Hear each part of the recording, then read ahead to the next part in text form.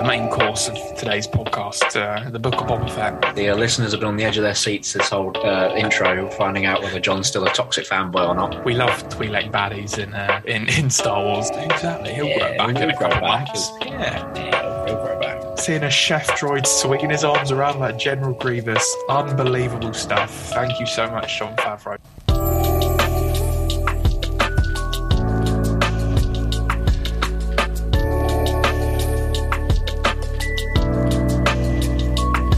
Hello there, and welcome to episode 42 of Live from Vader's Castle. As always, you're joined by your two hosts, myself being John Lane, and we're also joined by Dan McQuarrie. How are you, Dan? Hello there. I'm good. I'm excited to be back talking more Boba Fett, as always.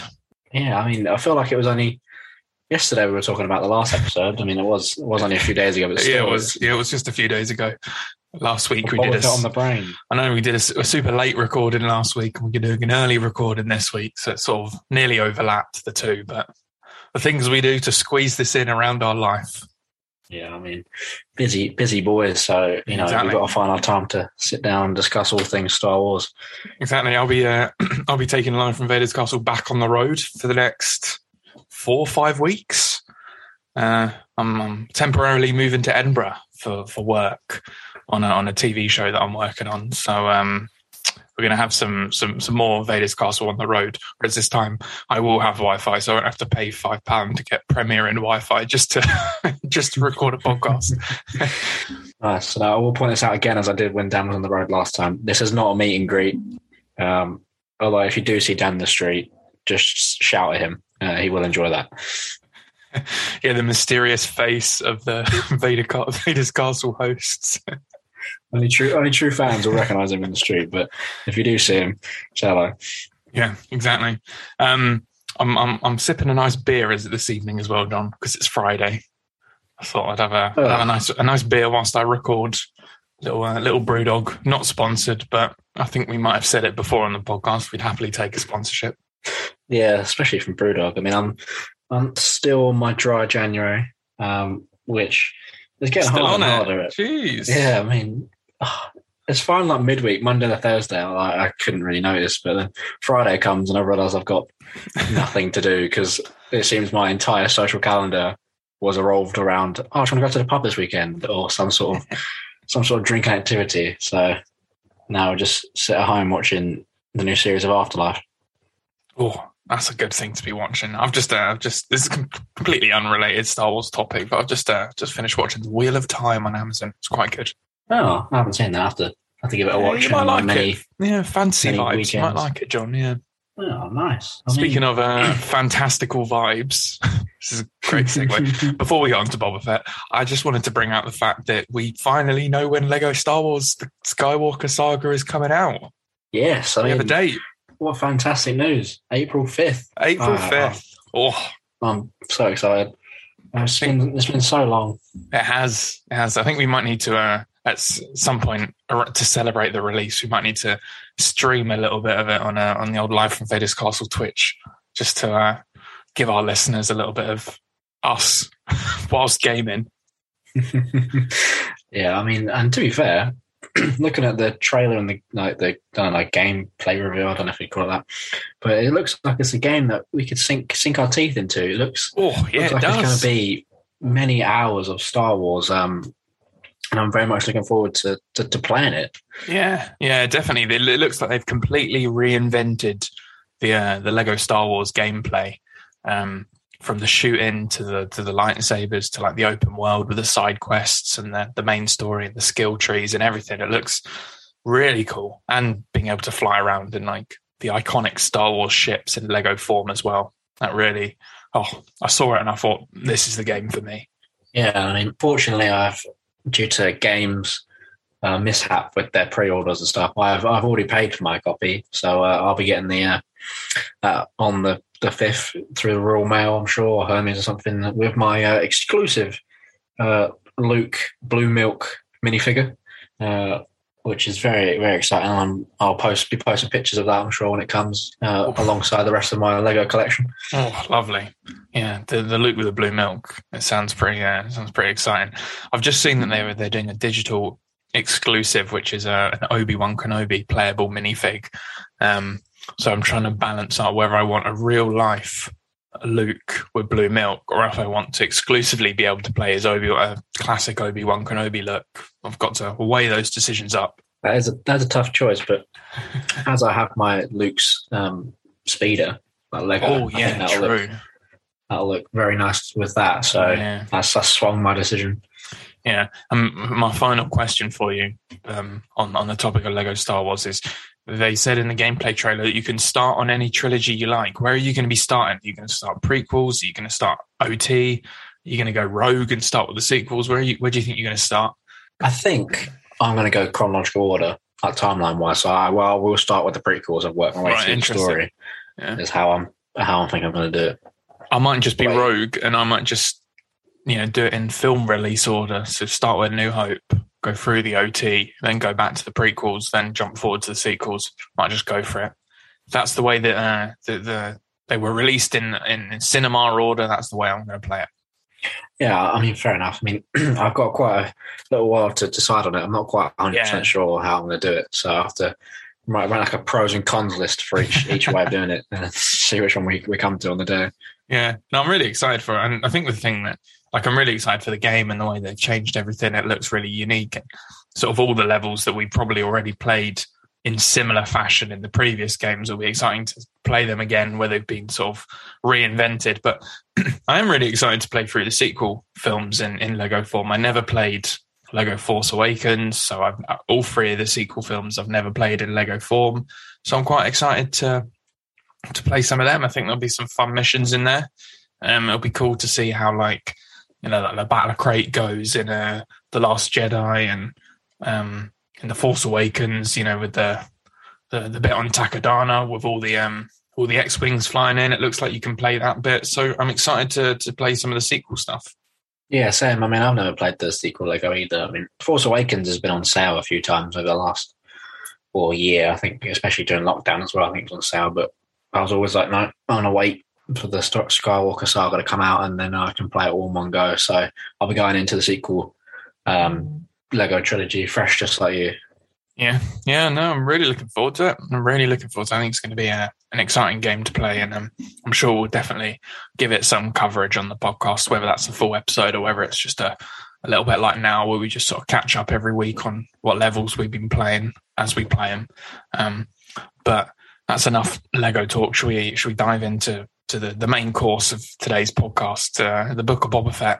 Oh, yes, please. I mean, very excited to dive into this one.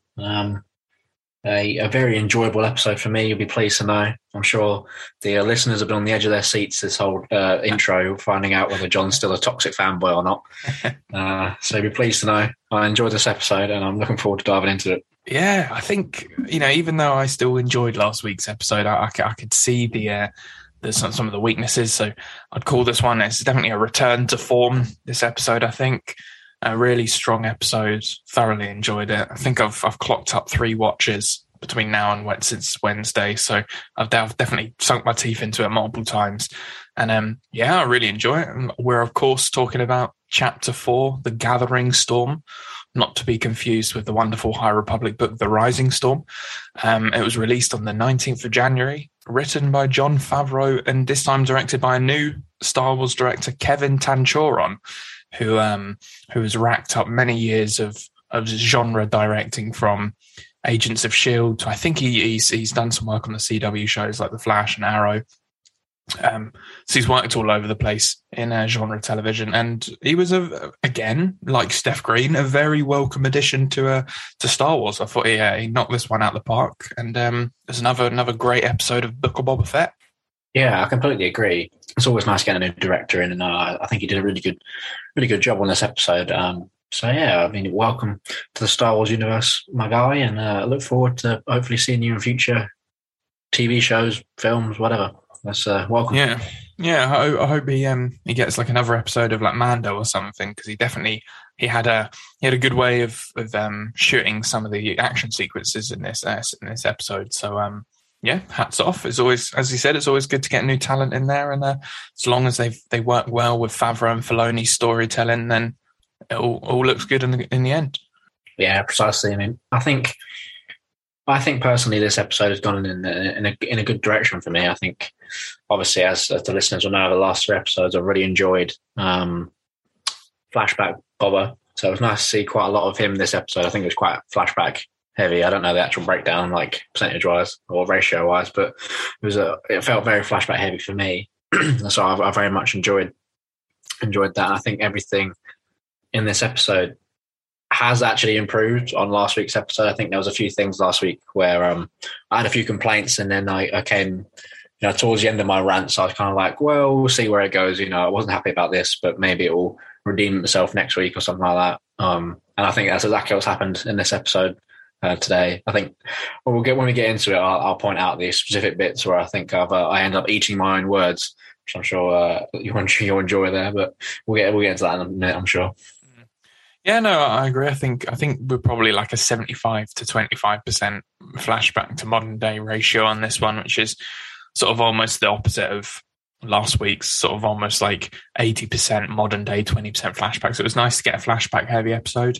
Very much get the sense that this is probably our last flashback episode from the comment that his droid made when he came out the back to tank that he's fully healed now. So I thought that was really good. It was a flashback that I kind of wasn't actually expecting to see, the whole how he found Fennec and how him and Fennec started working together. But as soon as I realised that's what they were doing, I was like, of course, we need to see this. We need to see how this relationship between the two of them started.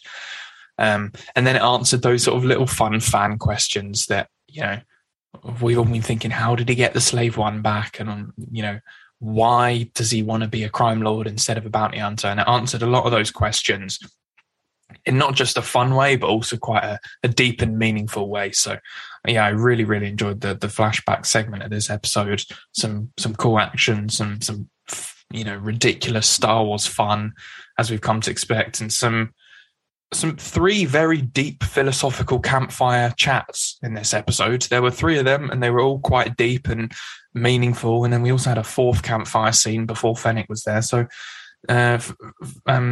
when Favreau was writing this, he must have just had campfire chats in mind, because he had a few of them, and there's no complaints at all, because I like a good campfire chat. And this episode really made the most of them, and there were some juicy lines of dialogue that came out in this episode that I'm still thinking about to this day. So, really enjoyed it.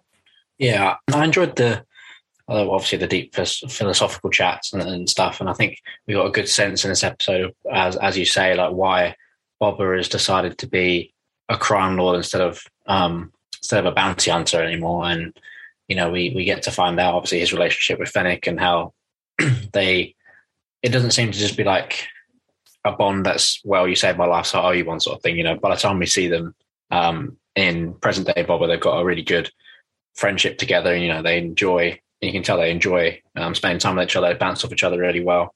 So it's nice to see that starting to develop after he saves her life from on the Dune Sea.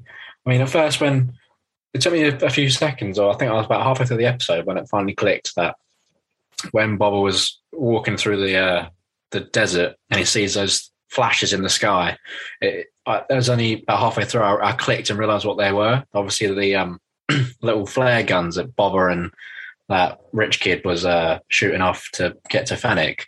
At first, I thought they were like shooting stars. I don't know what I was watching. Oh, but John, we visited that episode so recently on the podcast.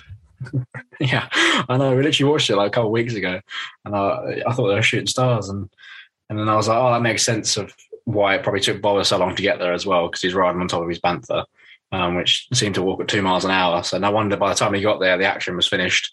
I mean, Mando had time to obviously get there, subdue Fennec, have a bit of a rest, leave.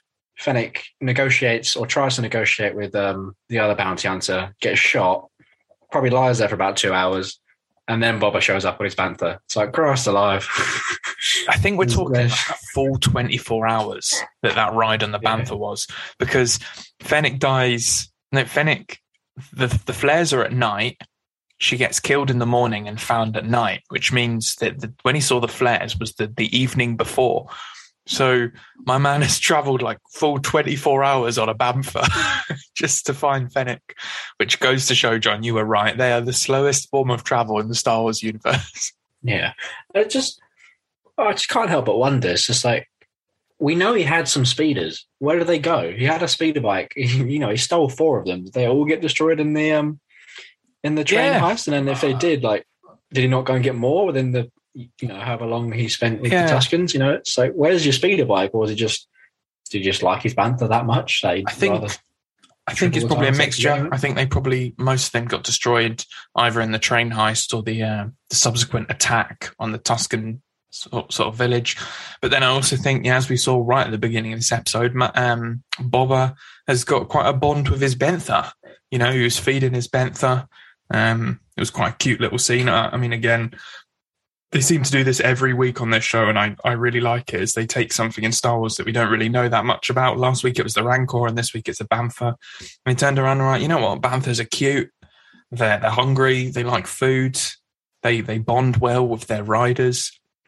So it was nice to see that little bit with a Bantha. But yeah, we're definitely, looking at this guy and thinking, no wonder it's been 5 years that you've been stuck on this desert, because it takes you months just to travel anywhere.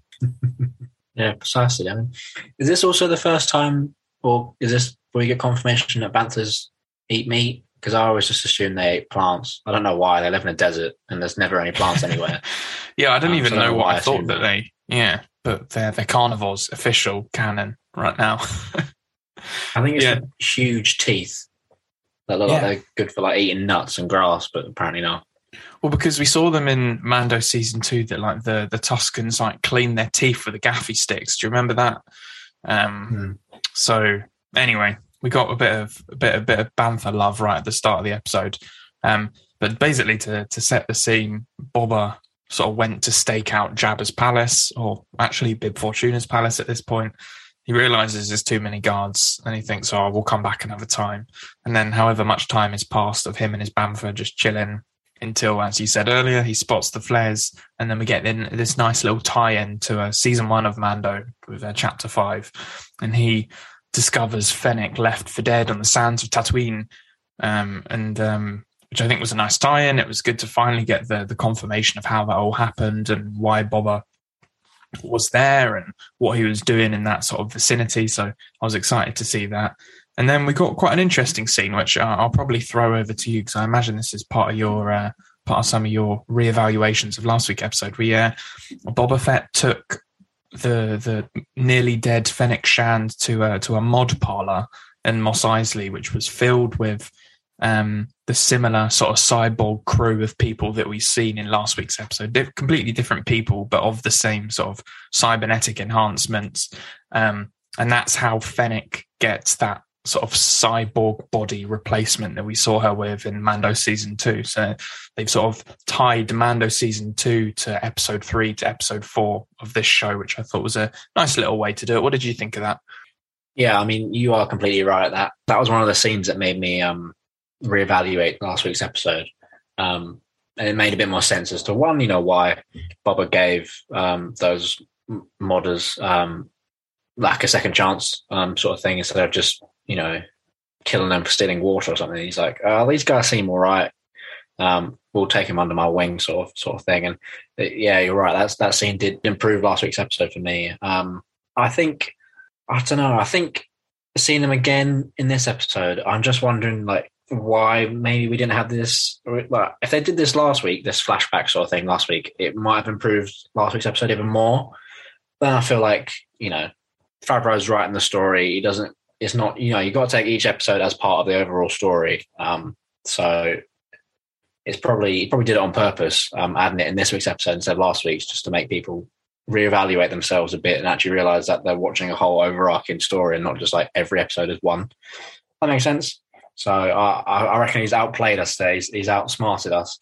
He's made us sit there and think, why didn't you put this in there last week? And then you've actually got to reevaluate how you're watching the show. Yeah. So hats off, Jon Favreau there. We're playing checkers, you're playing chess. No, I actually completely agree with you, because it's a very different style of show to Mando, because Mando was very episodic. Even though there was an overarching story of the series, it's very much sort of like an adventure of the week, tying into the bigger story, whereas Book of Boba Fett has been very serialized in the sense of it's, 2 stories essentially being told throughout this whole season. So I do think that, it's a it's interesting because this flashback is essentially the Fennec part of the story, which you would almost feel needs its own episode. But then the cyborg, this little mod parlor bit tied into last week's episode, is almost like if the flashback was running at the same time as those scenes, it might have made the link a bit more clear of, as he said, why Boba was so accepting of this random group of weirdos on the streets.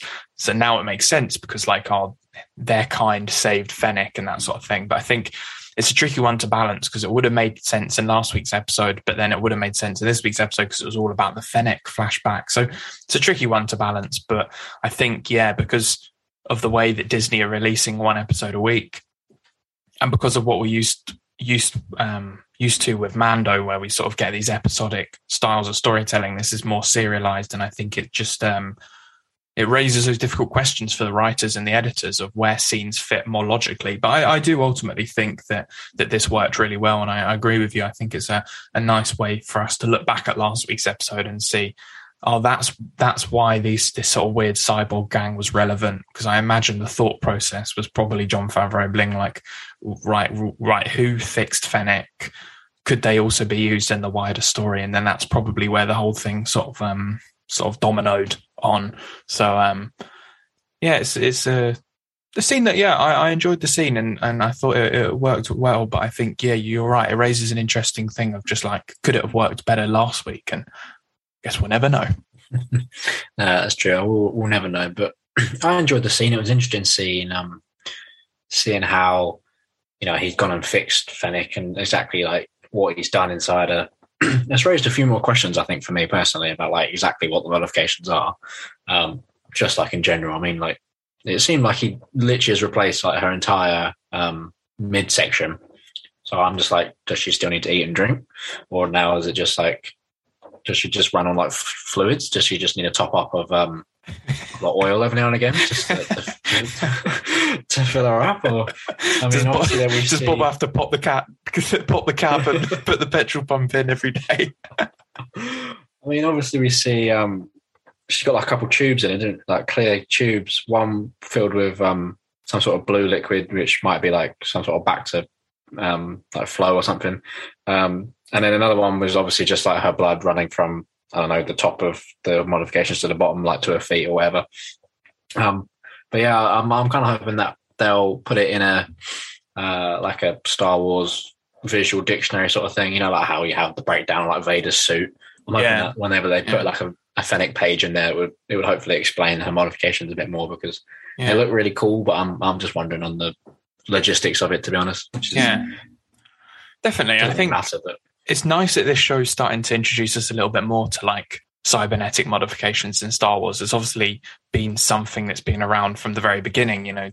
Obi-Wan Kenobi's comment of he's more machine than man about Darth Vader. So it's obviously something that's been around since 77, but we have seen it explored in different areas with different characters. But this is sort of the first time that I feel like we're really properly diving into it, which I think is really cool. And I do think, some of the criticisms about the bright colours and the cyberpunky feel of it, I think is valid, but I'm warm into it. I think a few watches of last week's episode, and then after this week's episode, it's warming on me. And I think Star Wars is one of those unique things that can do something really, really weird and out there, and it can feel a little bit off at first, but sort of the more you watch it and the more you get used to it, the more it just ends up feeling like Star Wars again. And I think that was probably the feeling a lot of people had with Ewoks all the way back in the day to, all the wacky stuff that George did in the prequels. And I think a lot of this stuff sort of ages like a fine wine. And maybe one day in 20 years' time, we'll look back and we'll be like, oh, damn, can we just get more of those cyborg fellas? Because they were cool. Yeah, it's one of those things. I think I'm very, when I just any sort of multimedia that I ingest, I get very used to like the world that you've experienced up to that point in the story. And I think, adding anything new in there is always going to be a little bit strange, especially when it doesn't necessarily fit into the like theme that you've had ongoing. But I suppose, I will agree. These modders are growing on me. I thought the scenes that they had in this episode were beneficial to the episode, and that they gave us a lot of extra information about Fennec's, like how she survived and stuff like that. So, I mean, I look forward to seeing them in maybe a bit more in the present day now that we've had a bit more time with them, and I'm hoping that they grow on me even more. As long as that guy doesn't say mate again, I think we'll be fine. Yeah. Although one of your complaints last week, John, was that none of them had B2 battle droid hands, and we finally got it in this episode. We had a guy with a B2 battle droid hand on his arm. So there you go. Yeah, actually, I do remember watching that, or when that came on screen, his arm. I was like, "Oh my god, my prayers have been answered!" Like John Favreau has heard me. They listened to you, John. Yeah, like a badass B battle 2 droid, super droid arm, and then he takes the hand off and it's got like surgical equipment on it, which is even better. Like it's cool looking and it's practical. And it really, what I wanted. Yeah, it was really cool. It really reminded me of, the scene in Thor Ragnarok where Stanley cuts Thor's hair. Like it really reminded me of that. Yeah, that's a good shout. But yeah, no, it was a cool scene. It was a nice sort of way to bridge that gap of how Fennec's alive. So yeah, overall, there's not much negative for us to say about it. And then after that, we went on to the first of our 3 fireside chats that we had in this episode, where Fennec and Boba officially meet for the first time. What I did think was interesting about this was that Boba knew exactly who Fennec was. Probably no surprise, because she was a, notorious assassin. And then Fennec knew who Boba was by the name Boba, not by his face. So obviously she knows Boba from seeing him with his helmet on for all these years. Clearly he, back in his prime bounty hunting days, he wasn't taking his helmet off. But does that make me think that they've actually met in person, just helmet to face instead of face to face? Or has she only ever just heard of the legend of Boba Fett?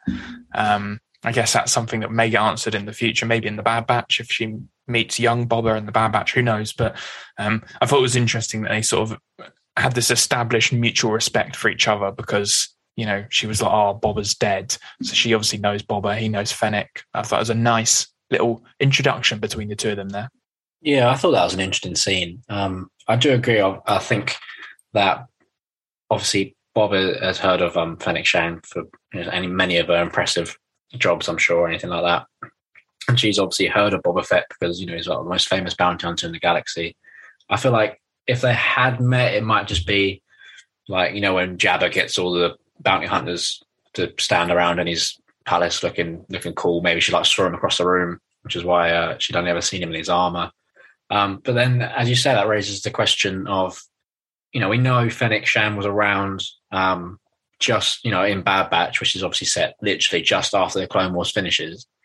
So I'd be very surprised that in her time before that, she'd never come across a clone before. So it's interesting that she didn't make any comments of this. I mean, I feel like that's something you would mention if you'd see a guy standing right in front of you who claims to be Boba Fett and you'd met clones in the past. You'd just be like, no, you're just like a clone, maybe. Or like, yeah, nice try, but, Boba Fett's dead. Stop trying to claim off his fame. Like, you're just a regular clone sort of thing. Yeah. So I was interested she didn't say anything about that. So maybe in her time as a bounty hunter, she was too underground to come across a clone or something like that. But I thought it was interesting. There's definitely more history there, and I think they were both letting on, but keeping their cards close to their chest. I think both of them were. It's nice to see that they've both at least heard of each other, and that they're both notorious enough to have that mutual respect, as you said. Yeah. Yeah, and it's cool how they sort of bonded over this idea that they were both left for dead on the sands of Tatooine. I like that Boba said that about himself, and then he sort of said, just like you, and gave her the black melon to begin to heal. And she was obviously just like, I'll pay off my bounty, whatever. And Boba's like, don't care about money. I want you to help me steal back my fire spray gunship. Now, I've seen a little bit of, as you must, I expected the discourse about this to be much bigger than it actually is. At least in the circles I've seen, no one seems to actually care, which I don't really care either. So in my head, this is absolutely fine, because if I had named my little Fiat 500 Stephen, and I said, I need you to help me get my Stephen back instead of get my Fiat 500 back. Do you know what I mean? I feel like, if you're asking someone for help, you got to specify what model it is as opposed to what the name is. So it didn't really bother me. I feel like Disney haven't changed the name. They've just said, look, this is a name that we're just choosing to use a little bit less, but it is still the name of the ship. It's just we're going to sort of use the Firespray name a bit more, which doesn't really bother me at all. I think it makes sense within the context of the story. But it didn't seem to blow up the internet like I thought it might. So I guess maybe Star Wars fans are healing a little bit. Who knows? Yeah, I was worried that would kick off when I heard that line, just because it seems, it's easy these days to annoy a Star Wars fan, or a toxic Star Wars fan at least. And obviously, as we've mentioned before in one of our podcasts, they're always the loudest on Twitter, so it's easy to find that sort of stuff when you come across it. But yeah, I haven't seen anything. Not that I really tend to pay attention or look for it, but as I completely agree with you, that makes sense in the context of what he was talking about. She may have heard of Boba Fett, but I don't think his ship is anywhere near as famous galaxy-wide as he is. So if he'd obviously been like, I need to go get Slave One, she might be like, what's that? Considering there's slaves in Star Wars, she might be like, are you referring to your number one slave? Sort of thing. So, yeah, so she might have makes sense in the context. Yeah, she might have shot him then and there. Fennec's a principal's woman. She might have turned around and just shot him for, having slaves. So Bob was being practical. He was talking about his ship. Yeah, exactly. Well, I mean, it was a good first campfire scene, and I think it definitely helped the relationship build between Boba and Fennec. They're still wary of each other, especially Fennec. I think Boba's just a bit couldn't care less, sort of thing. He knows that she owes him, but I think Fennec's still a bit cautious at this point about what Boba wants to do, and if she can trust him, sort of thing. So it was an interesting discussion over the campfire. Yeah, definitely.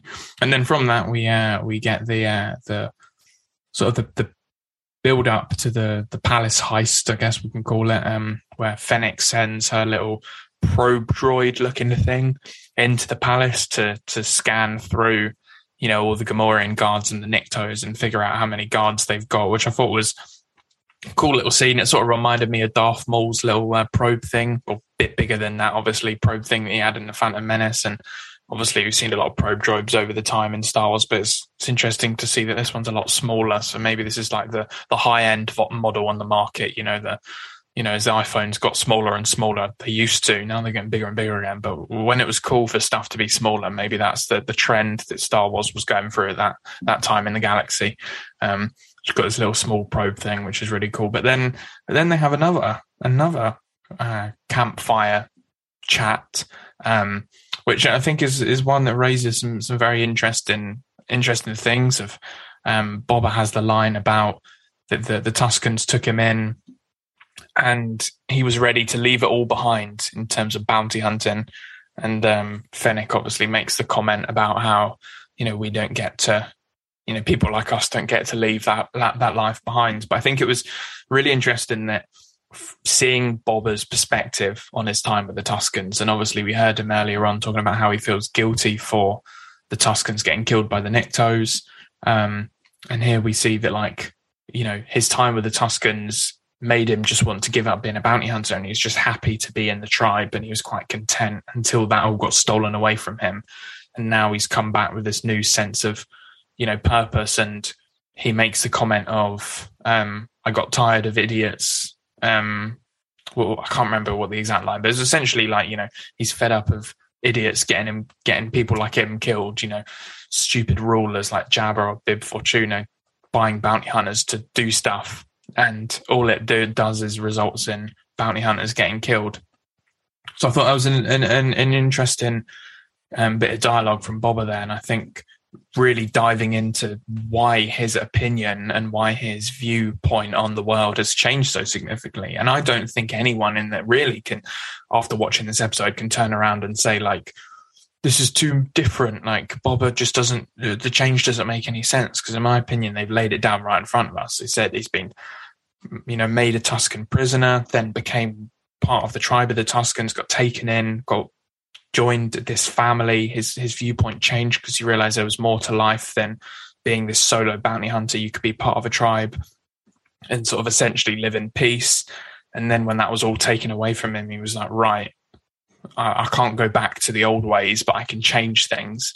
And I think it makes a very logical progression of his character. And I was really happy with this scene. I thought it was really interesting. And do you agree, John? Are you liking what they've done with his character and seeing how this little scene here sort of ties the two timelines together? Yeah, 100%. I mean, I completely agree with everything he was saying from like his point of view. Is obviously, as Fennec said, bounty hunting isn't really something you can just like retire from. You know, you kind of just go out in a blaze of glory at some point. So obviously, with everyone thinking Bob is dead, it's a nice way to restart his life with the Tuskens, and obviously being given the opportunity, he wanted to seize it. With just spending the rest of his life, you know, with the Tuskens, he seemed quite happy. And as you say, that's been taken away from him, so he doesn't want to go back to the old ways where he used to just be, you know, a bounty hunter and stuff. He's better than that, and he's completely right at the fact that, you know, it's utterly pointless for him to be a bounty hunter and just go out on other people's whim to go get killed for someone else, you know, entertainment or money or whatever. And I mean, that scene, to be honest, really, it made me think about the last comic we were talking about for Boba, like War of the Bounty Hunters. I mean, it sums up what he was saying completely. He was sent out to go do a task for Jabba the Hutt, didn't quite complete the task 100% straight away. So then what does Jabba do? Sends out every other bloody bounty hunter to kill him. And it's like, you know, I can imagine him sitting there at that campfire being like, is this how I want to live the rest of my life? You know, it takes a couple of days longer to bring a bounty home, and then I'm like, I'm on I've got a death wish for like the next week and a half or whatever. I've got to bloody put up with almost having to fight Chewbacca. Darth Vader's lurking about trying to kill me. Plus I've got Boss trying to kill me, all this stuff. It's like, he's definitely just like fed up of this. And he thinks, you know what, why am I going out and being there like whipping boy sort of thing? I can be on top, and I can do this myself. I don't need to take orders from anyone else. I'm better than that now. Yeah. So I completely agree with everything he says. And it's nice that he wants to bring Fennec on as well, you know, show her the light. She doesn't have to be, you know, doesn't have to take orders from anyone else anymore. She can be just as notorious as him, and, you know, top of the food chain sort of thing. Yeah. I think there's a nice little connection to War of the Bounty Hunters.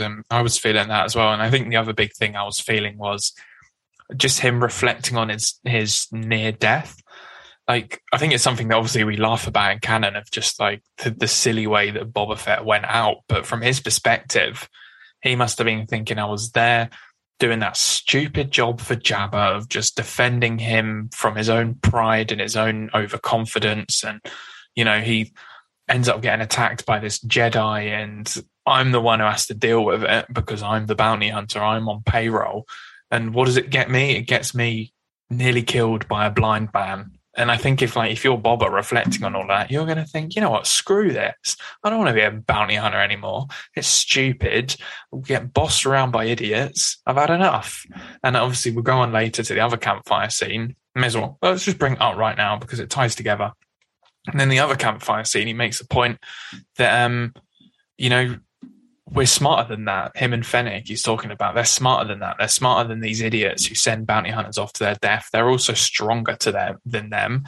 And it's about time that, you know, his kind, by bounty hunters he means, you know, take over and are on top. And I think that sort of just makes perfect sense for who we know Boba is as a character. And I think part of it is obviously, you know, quite selfish reasons. Like, you know, Boba wants to be in charge. He doesn't want to be bossed about by idiots like Bib Fortuna. He wants to be on top because he is, at his core, quite a selfish character. But his time with the Tuskens made him a bit more selfless, you know, because he joined the tribe. And I think there's that constant battle within him of, you know, who he is at his core. And I think these conversations he has with Fennec really highlights that. And I think my favorite part of this whole episode, my favorite line is when he's sort of talking about, you know, Fennec should join him because he'll be loyal to her and he'll have her back, and that's more important than money or whatever. And I think that was a really cool line. But Fennec turns around and said, "Oh, the Tuskens have made you soft." And then, the direction on this was chef's kiss. Like, the music was like that, the Boba Fett chords like kicking in, and it was like slow zoom into his face, and he was like, "No, they made me strong. You can only get so far without a tribe. I thought that was such a cool line. I think it ties into everything that George Lucas has been saying about Star Wars from the very beginning, that, you know, connection with other people and, you know, being part of a family is the most important thing. You know, found family is an aspect of all three trilogies. You know, being part of something bigger is obviously a part of all three trilogies as well, whether it's the Council, the Rebellion, the Resistance. So I think it's something that obviously is at the very core of Star Wars, is this line of like, you can only get so far without a tribe. And how Boba has finally realized that just being on his own ever since his father died has not served him well. And he is now stronger because he accepted that he would rather be part of a tribe. And because his tribe was murdered, he wants to form a new tribe, a new family. And this is obviously with Fennec and, you know, his Gamorrean guards and all these people who becomes his new family. So I think it's just a really, really classic Star Wars theme of family and connection. And also I think it turns around to all those haters who say, oh, Boba Fett's weak now. And, you know, he is literally saying to their face, like, when they're saying, oh, Boba's soft now, he's like, no, I'm stronger. And the reason he's stronger is because he has realized what makes you strong is, you know, the people you have around you, not, you know, your own solo strength. So, yeah, hats off to Favreau on the writing on that one. That was a scene that really hit me. And I was like, damn, that's some good Star Wars writing right there. Yeah, 100%. I mean, I find it, as you say, I find it very difficult to find anyone after watching this episode to disagree on the path that Boba has found himself on. You know, and the explanation as to where he is or why he is the way he is now. I think John has written that perfectly, especially in this episode with the dialogue you've just been talking about, as you know. And I think it's very clear if you watch the show properly, that Boba has, you know, gone on a sort of, you know, spiritual journey, as you say, and he's found himself and he's realized what is actually important in the world, and, you know, what he needs to take care of and prioritize instead of just, you know, money, notoriety, and looking tough, sort of thing. So yeah, I mean, very good writing from Jon Favreau, and I think it perfectly works for me as to why Boba is, you know, the way he is in the present time. You know, he's not the same Boba that we've seen and known in previous Star Wars multimedia, but I think it's a very interesting character journey that he's going on, and I think it's been written and explained very well by Jon Favreau. Yeah, couldn't agree more. I think, it's a really, really effective scene, and I love the way. I mean, the music in this show continues to be really good, and the sound design. But I loved how, you know, him saying you can only get so far without a tribe, sort of built into the Boba Fett music, the one from Mandalorian, not the new one. And then it sort of flashed to sort of him killing Bib Fortuna and taking the throne, and that idea that, like, you know, Fennec just called him soft and he was like, no, I'm strong. And then we see the ultimate sort of visual cue of his strength is that moment of him just seizing the throne for himself and showing that, you know, yeah, I might be soft in the sense of, you know, I believe in looking out for people, but actually I'm strong and I'm still Boba Fett. And I think that's a real clear mission statement of just being like, yeah, this is a different Boba, but it's also the same Boba.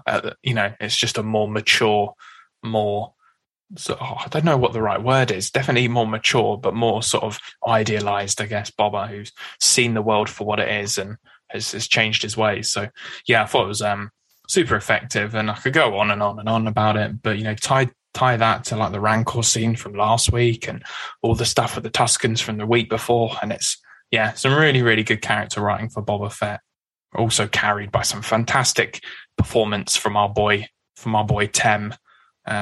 I just have to mention the line because we forgot to mention it. I'm sure you loved it as well. When he's like, go find other Benfers, make lots of Benfer babies. He's the GOAT. We love Tamara Morrison. Yeah, that line did make me laugh.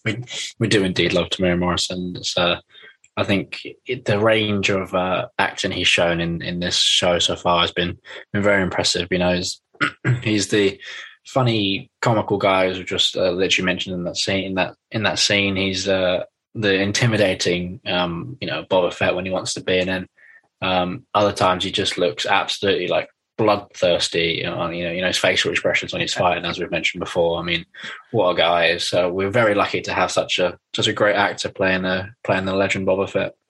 Yeah, he is. We loved him. Should we talk about the Palace heist? Yeah. The Palace heist was some great classic Star Wars action of like really weird stuff, some funny stuff, some sort of silly childish stuff, and some gangster action all melded into one, which to me is exactly what the original Tatooine sail barge scene from Return of the Jedi is like to it. So I was a big fan of this. Did you overall like the little Palace heist? Yeah, I did. I completely agree. Actually, it is very much like the barge scene in the original trilogy. Just things happening left, right, and centre, chaos, and then just sort of random Star Warsness in every second. So yeah, it was a good scene, and it was it started off, obviously with very intense with the little scraps with the robots, and then the little stealth bits to the ship, and then the final scene of the heist as they're stealing the ship was. To be honest, I actually thought the way it was going to go was they wouldn't be able to get the ship out and they'd have to come back for it later. So I was really on the edge of my seat thinking whether they'll make it out or not with Boba's ship. So it was a good level of intensity and just Star Wars craziness. Yeah, Fennec Shand kicking some serious ass as well. Yeah, she was. I mean, to be honest, I don't think Boba did much, to be honest, in the heist. I think most of it was Fennec just showing off her badass nature after a recent surgery as well. I would like to point that out. Yeah, she only just had her stomach replaced with cybernetics. She's still out here kicking ass.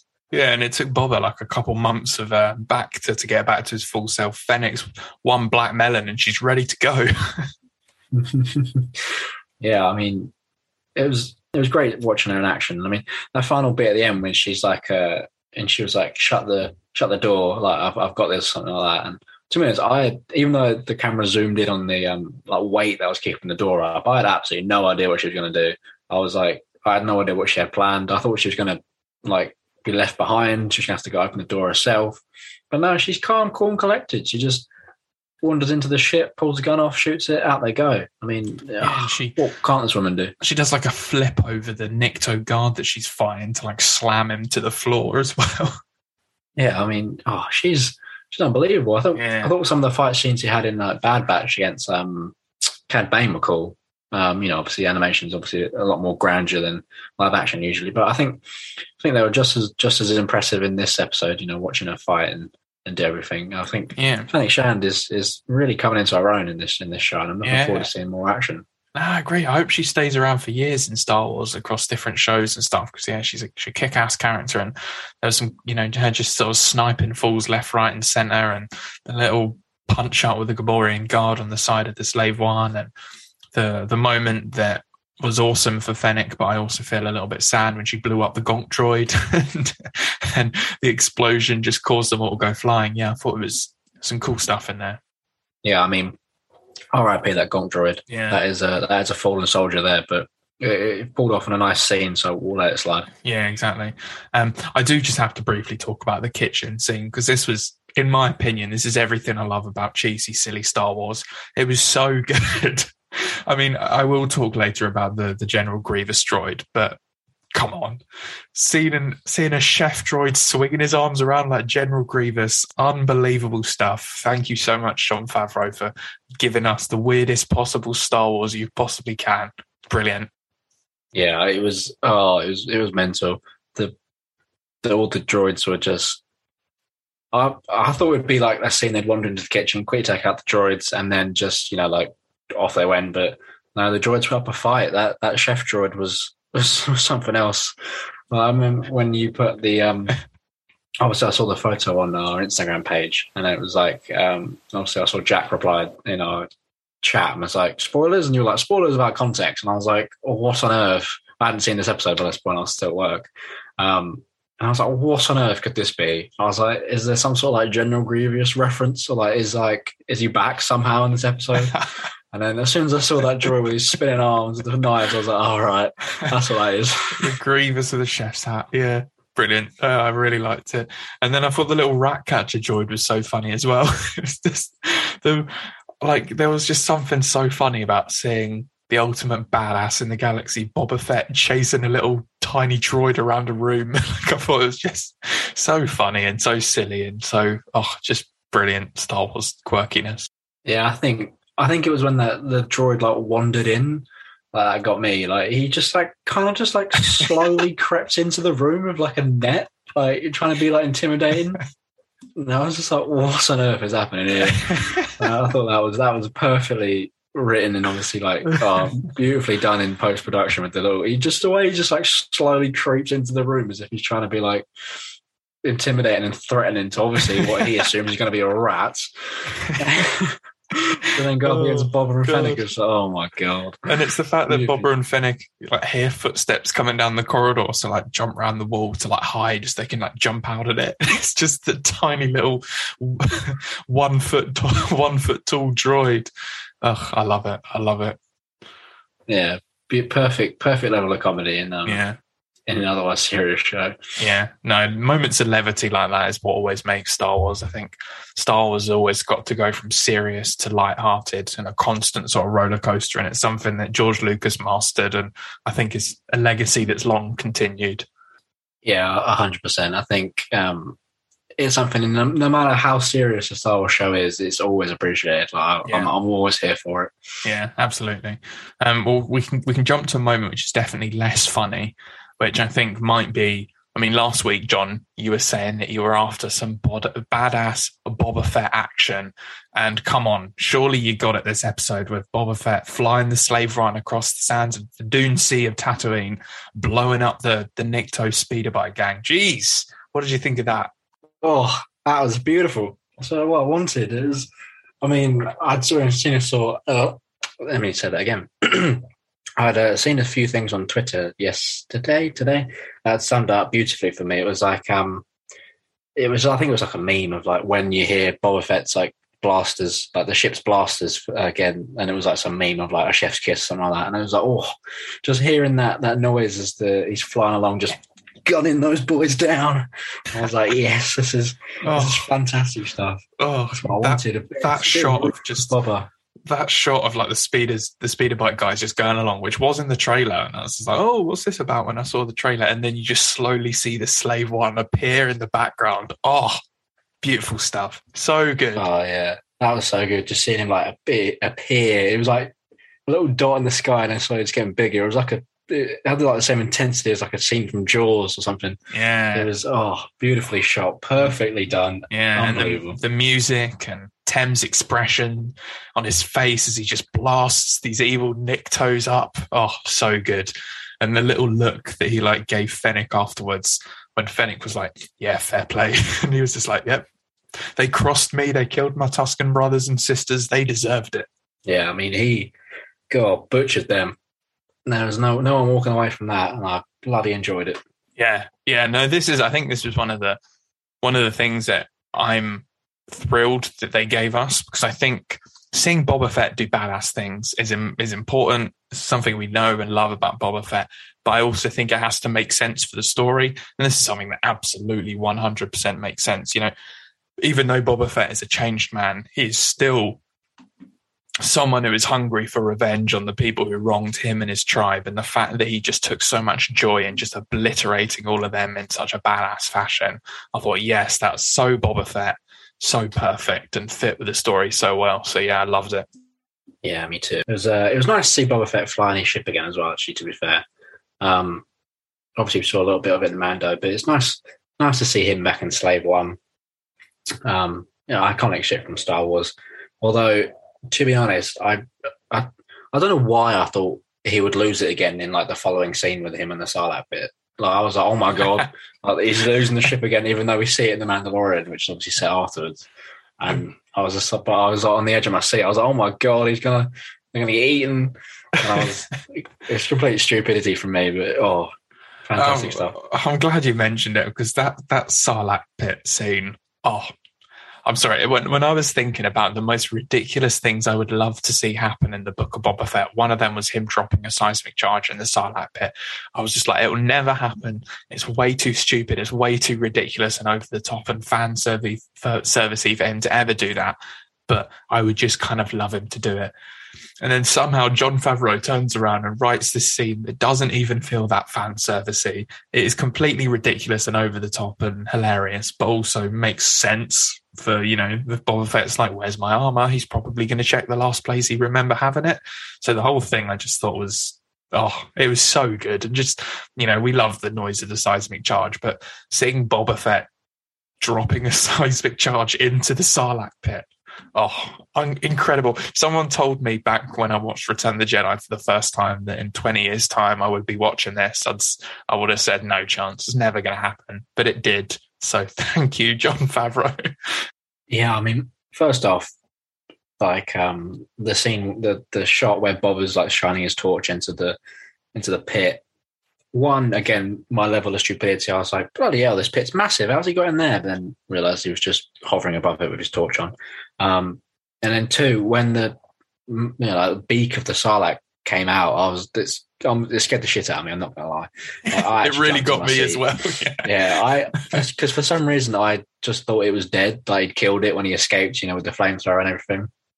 But obviously not. And then again on Twitter today, maybe, someone had posted a picture of like a cross-section image of what it looks like from underground. And I'll see if I can find it. I'll put it on the, if I can find it, I'll put it on the Instagram story. Yeah, I know the one you're talking about. Yeah, it's really booky, like a Sarlacc underground. Yeah. Huge, yeah. And then it's labelled, so it's got like a little cut in it where Bob has escaped. And it's like, he's had to dig like 30 feet out of the ground for it, but I don't know why I thought the thing was dead. Just looking at the size of it, it was the arrogance of me. So cool. Like, that beak did make me jump.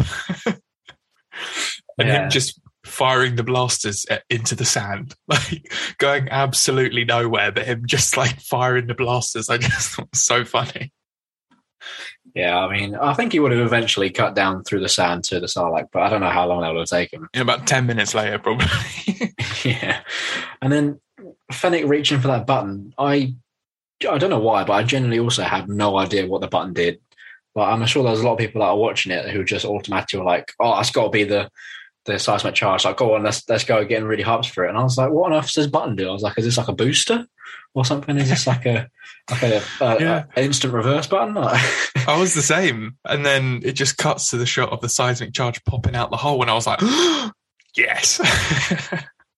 Yeah, it was unbelievable. And then I don't know, again, I think it's just my stupidity. Like, as Fennec like unbuckled her seatbelt, and then she obviously went sailing to the glass, which is obviously the floor.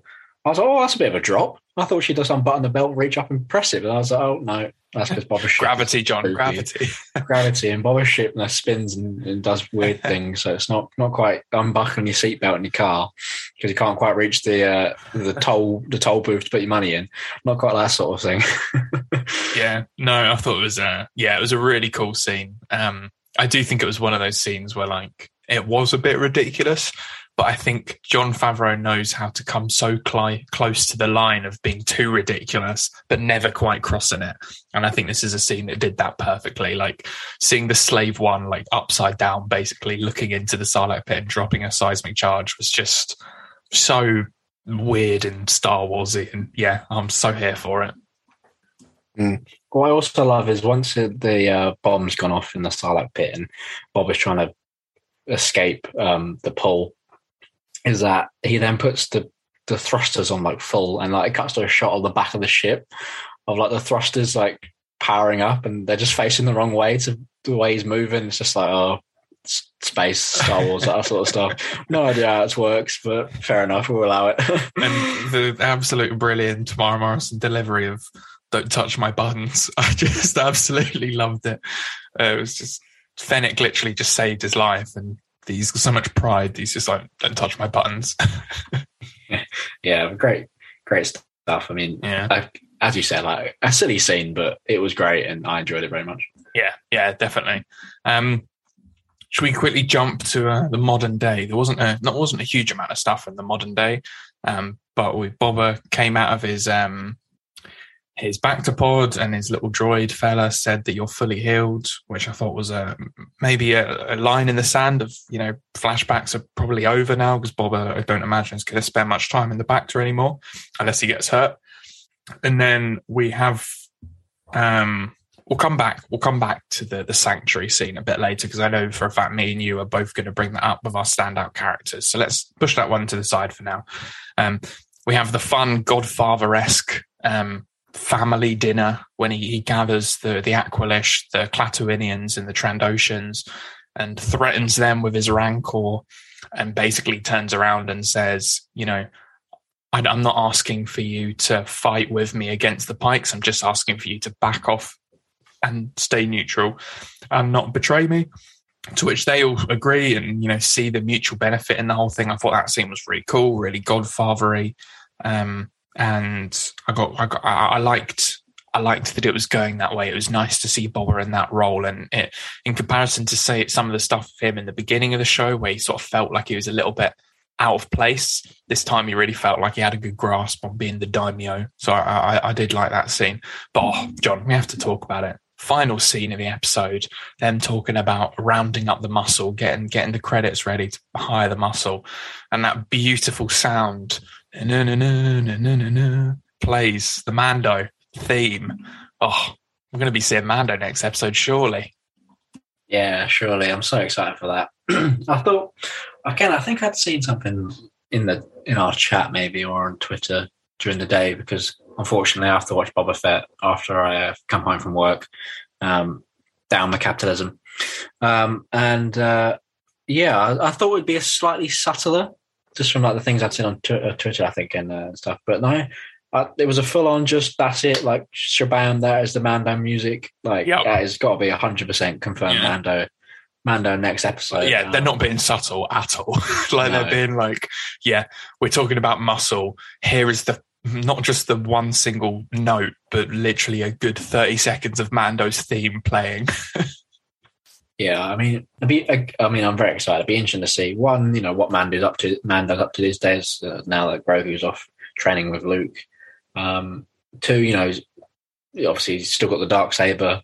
I want to see just where he's at, what he's doing, what badass nature is he up to these days, I want to see some cool Darksaber action if he's still got it. I think it's going to be great. I think seeing Mando next episode. Yeah, I think my question is Mando going to come to him, or is Boba going to go to Mandalore to get Mando? That's my question, because I want to see Mandalore. Ooh, I feel that's not a bad shout. I feel like we've kind of set up. I mean, there's only like 3 episodes left, isn't there? So I feel like, I feel like this could be a setup. So Boba goes to Mandalore.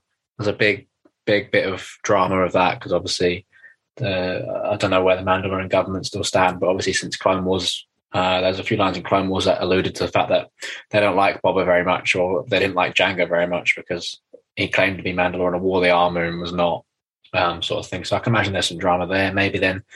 And then that sets up Boba recruiting Mando, and then the final 2 episodes might be, the final showdown between Boba and the Pikes that's been alluded to in this episode. So I think that could work, and if that's what happens, then I'm excited for it. Yeah, we'll see where it goes. I mean, I'm just excited to see Din Djarin again. Like, who would have thought that this character, who's only been around in Star Wars for 2 years, just like hearing a couple notes from his theme gets the whole world so excited about seeing him. Like, in the same way that we get as gassed about, hearing Luke or a Han. This is Mando. This is a big character. Everyone loves him. So I'm excited to see him.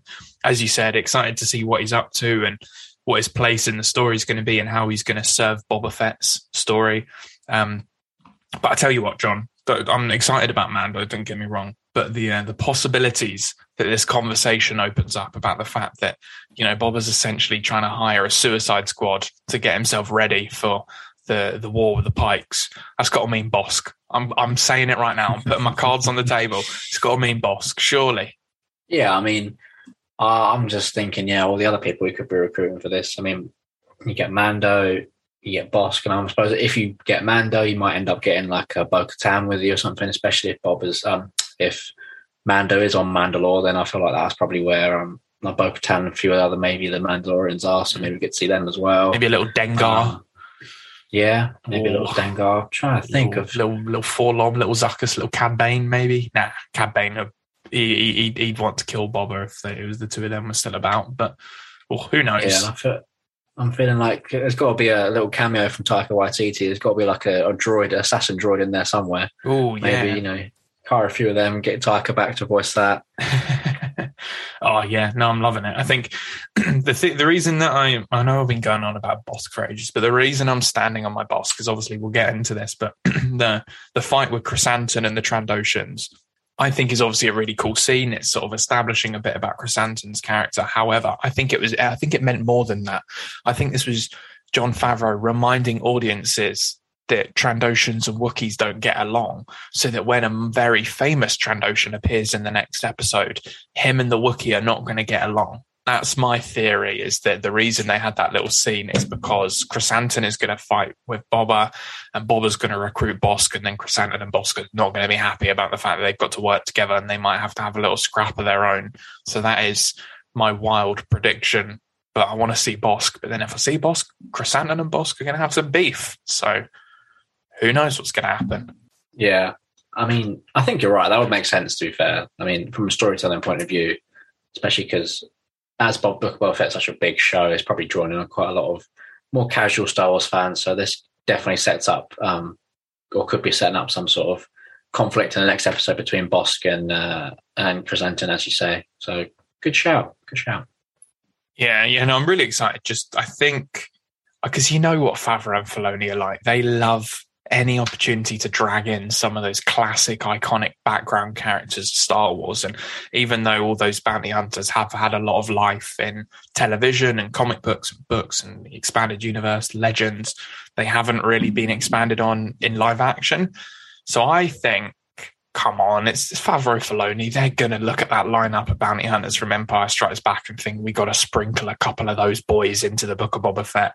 They've set it up perfectly at the end. Boba's got loads of credits to hire muscle for this fight. He's going to turn to some of those classic rogues from Star Wars. And I'm really, really excited about it. And I don't think it will just be like a fun cameo game of who's going to appear. I think it will serve Boba Fett's story really well, because this is a man trying to distance himself from being a bounty hunter, and what happens when he gets dropped back in the mix with all these bounty hunters from his past. Is he still able to be this new man that he wants to be, or is he going to get dragged back to old habits? So I think it will serve the story really well if they do go down that line. So I don't want to have wild expectations, because I want to appreciate the story that they give us. But come on, Favreau. You're hiding Bosk up your sleeve somewhere. Yeah, 100%. And I mean, so far, all of the cameos we've seen from characters in Jon Filoni and Dave Filoni and Jon Favreau's, like Star Wars universe TV shows, they've all been very true to the story. I'm pretty sure Dave or John have said it in the gallery interviews. They don't just throw things in there for no reason. When they put Boba Fett in Mando, it made complete sense. When they put Ahsoka in, it made complete sense. When they eventually got Luke in, it made complete sense. They don't just throw in characters for fan service, as we've mentioned before. So I think it would make complete sense to have Bosk and a few other the elite lineup from Empire in the show. And I definitely feel like when they do eventually drop them in this series, it's going to be very satisfying and will make complete sense to the story. It won't just be a random cameo for the sake of a cameo.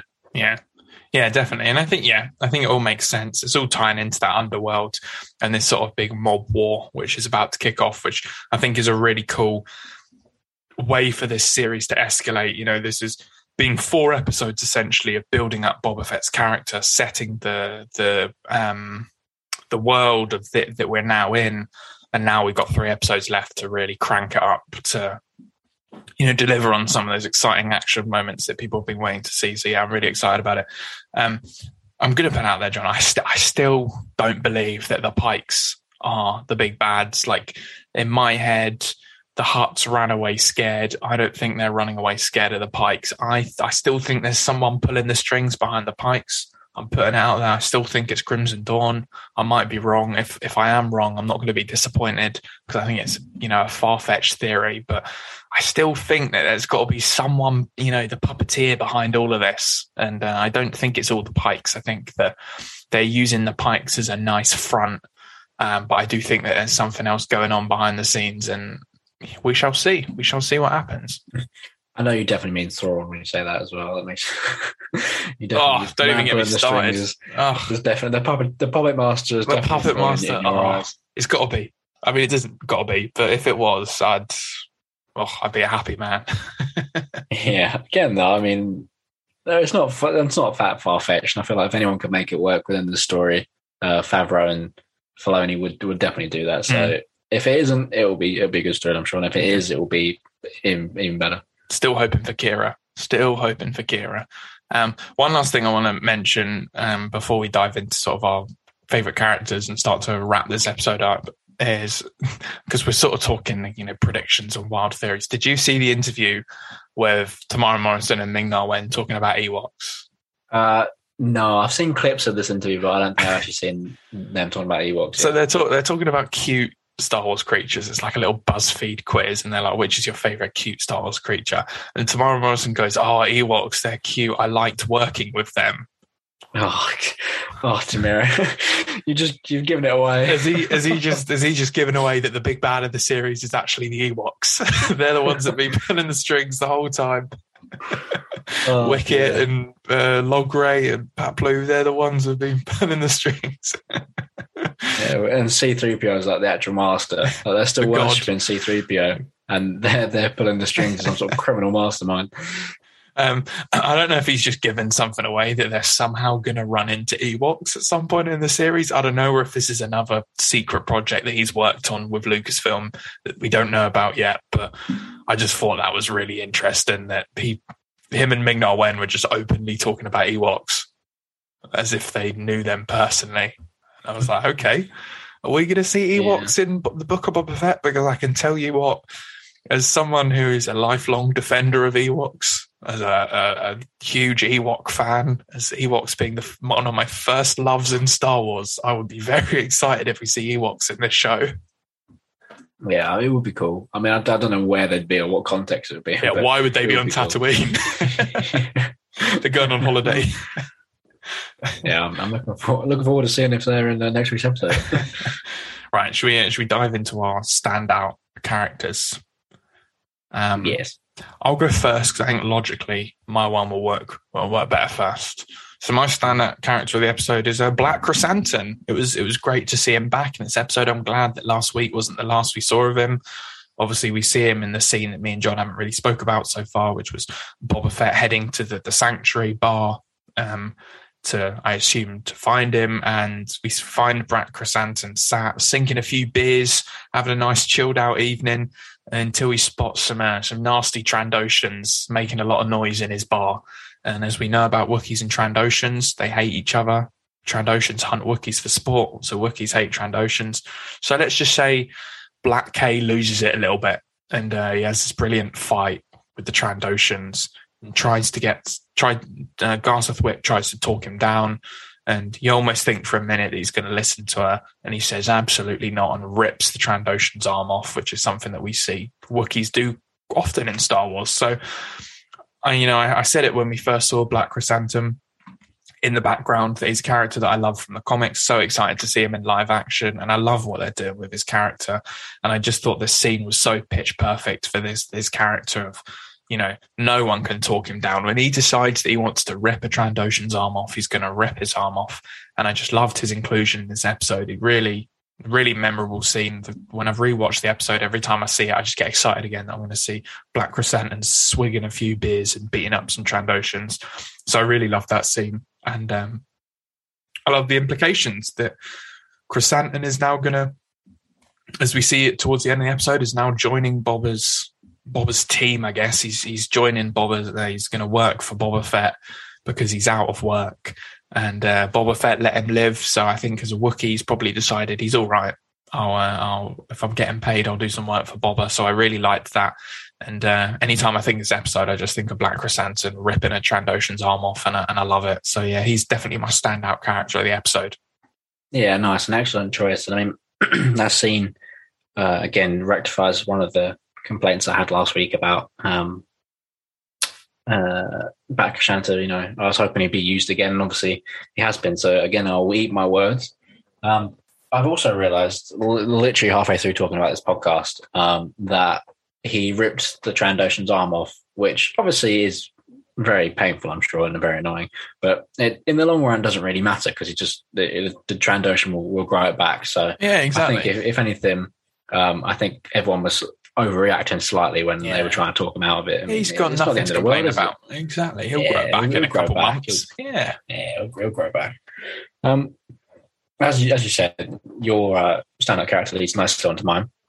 As you mentioned there in your discussion there, my stand-up character was Garza Thwip, and just for the standout reason of one, stealing the screen every time we see her on the screen, which is always fantastic. It's always a pleasure whenever she walks onto our TV screen, but also just for the character's sheer ability in this episode to just stand up and talk to one of the most intimidating Wookiees in the universe. Obviously, she stands there trying to talk down Black Krrsantan from ripping off the Trandoshan's arms, and I think her monologue was fantastic about how Krrsantan's obviously a very notorious gladiator. He doesn't need to prove himself. He's above this sort of thing, and I think her arguments for obviously less bloodshed in her bar were fantastic, and I think it really shows she's a strong owner of this bar. She doesn't take shit from anyone,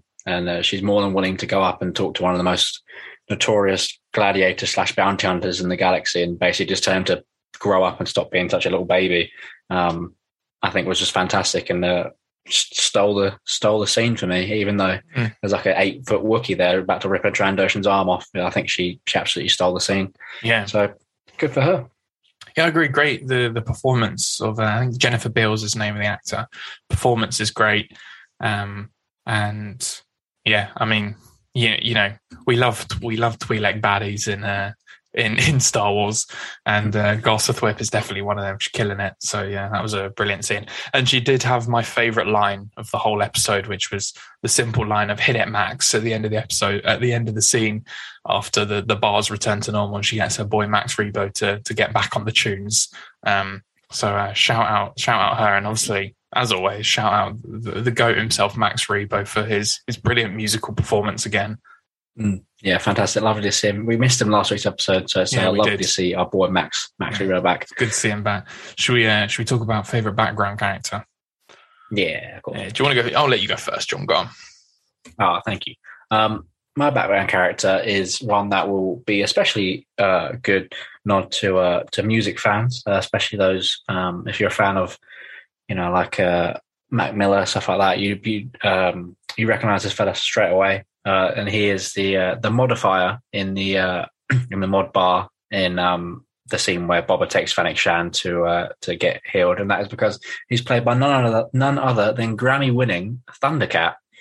So that was, I thought, as soon as he turned around with his yellow hair, I was that's Thundercat, who's played some unbelievable bass lines, as I'm sure, in some of your favourite songs. It's got nothing to do with Star Wars, but if you haven't given him a listen, please do. He's got some absolutely fantastic music, and it was lovely to see him make his first appearance in Star Wars. I doubt he'll get many other roles because I think it's a very niche role he's been in here, which is why he's absolutely perfect for the background character. So great to see him, and fantastic that he's in the world of Star Wars now. Yeah, so I hadn't noticed it until you said. And as a cool character, as you said, he had the super battle droid arm as well, so he ticked all the boxes for you. Musician with a super battle droid arm, so you couldn't really ask for anything more, could you, John? No, exactly. I mean, he is like one of my favorite musicians. He is unbelievable on the bass. If you watch TikToks, you might recognize one of his tunes. It's one that goes like dun dun dun dun dun or something like that. You'll recognize it on TikTok. So shout out to Thundercat. Right, that was a good one. And my favourite background character, probably no surprise to anyone, is the General Grievous chef droid. Because I mean, come on, just a chef droid. We have seen a chef droid before in Star Wars. I think it was in a Clone Wars episode that we've seen one of these droids before with the multiple arms chopping. Obviously, that's cool, weird Star Wars goodness, brilliant. I liked it. But the fact that as I said earlier, when Mando walks in the room, he takes a couple steps over and you're thinking, oh, this looks a bit weird, the way he's walking. He's got all these knives. What's he going to do? And the fact he starts spinning his arms around like General Grievous and his lightsabers. Unbelievable stuff. Absolutely loved it.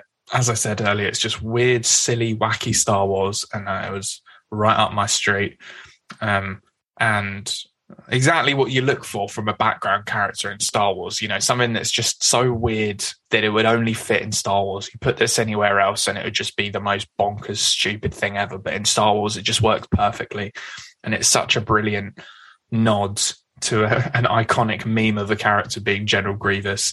And I was almost expecting Boba Fett to turn around and just say hello there in his thick Tim Morrison accent. But maybe if we did that, I would have pushed a little bit too far over the line. But yeah, brilliant little background character. And I hope he gets fixed. I hope when Boba Fett took over the palace, he actually welded his neck back together after Fennec slit it, and he is still the chef droid for Boba because he's a great, noble warrior. Yeah, it's a great scene. I hope we see him again as well. I'm hoping we see him again, and then maybe we'll get the "hello there" line just from Boba as he's like wandering through the kitchen or something. I think that would set Twitter alight. I think on the Star Wars side Star Wars side of things, that would be unbelievable. Imagine if he like showed up in Kenobi. Like Kenobi randomly has to go to Jabba's palace for something, and like he just bumps into the chef droid and he starts spinning his arms, and he's like, "Oh no, not again!" Oh god, that might borderline fan service. Yeah, that'd be too much. It'd be too much. But yeah, overall thoughts, John. You like the episode then? Yeah, great episode. I mean, I'm back on the Boba train now. I was at the door contemplating getting off. I mean, my joke, and I'd never get off. I was still firmly in my seat after last week's episode, but now I'm in for the ride. I'm here for the full journey. Yeah, exactly. I'm much looking forward to it. Not getting off this train until it runs off the end of the tracks.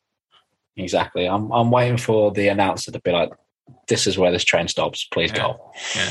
No, I agree. Really great episode. Even though, as I said, I enjoyed last week's episode more than most, I still think this is definitely a return to form for the series. I thought brilliant debut direction from Kevin Tanchoron. I thought it was a really strong episode, great flashbacks. I mean, it wasn't quite something that we actually got a lot of time to get into in this episode, but just the way it really develops Fennec Shand and Boba Fett's relationship, I think was really good, really interesting. I think they're a great dynamic duo in Star Wars, and I think something that I'd wanted after the first 3 episodes was more time with Fennec, and I think this episode gave us that. So I really, really enjoyed it. And I mean, the way that it sets up next week's episode with Mando coming, what a way to end the episode, and what a way to make us wait a week for the return of everyone's favorite Mandalorian, Din Djarin. Yeah, I'm very hyped for next week. I'm trying not to get my expectations too high, because obviously that was, as I said, that was my downfall for last week. But I am very excited, and I'm sure all the Mandalorian Boba Fett goodness will be straight on my screen come Wednesday. Yeah, I think I'm going to have to just turn all my social media notifications off next Wednesday, because I'm not going to be able to watch next week's episode until 8 in the evening. So I'm going to have to try and avoid all spoilers, everything all day long at work, which won't be too hard because I'm never on my phone really. But, just in case, I'm going to have to turn the notifications off. Can't have anyone messaging me being like, "Oh my God, Bosk arrived." It's like, shut up. Don't tell me. I think I might leave my phone at home. Sorry, I'm going to work. I don't need it. Yeah, don't need it. Who needs a phone? Right? Well, that wraps up our coverage, our recap, our review of episode 4 of the Book of Boba Fett. We're past the halfway point now, John. We've only got 3 episodes left. So if you've been enjoying our Book of Boba Fett coverage, please do follow our podcast or subscribe to our podcast, like it on the app that you use so you don't miss an episode. As I said, we've got 3 left, and we'll be uploading them around about the weekend, maybe a day or 2 after. Just depends how stuff goes with mine and John's other commitments in life, but we'll be getting these episodes out every week. And keep up to date with us on social media. We're on Instagram at Live from Vader's Castle. We are on Twitter at Vader's Castle Pod. We're Live from Vader's Castle on YouTube, TikTok, Twitch, all over the place. So give us a follow, tell your friends, tell everyone about us. So So we'd love to welcome more listeners to the show. And yeah, that's everything from me. John, take us away. Hit it, John, just like Garth Whip said. Thank you much. Thank you very much for listening, guys, and we'll see you next week. Goodbye.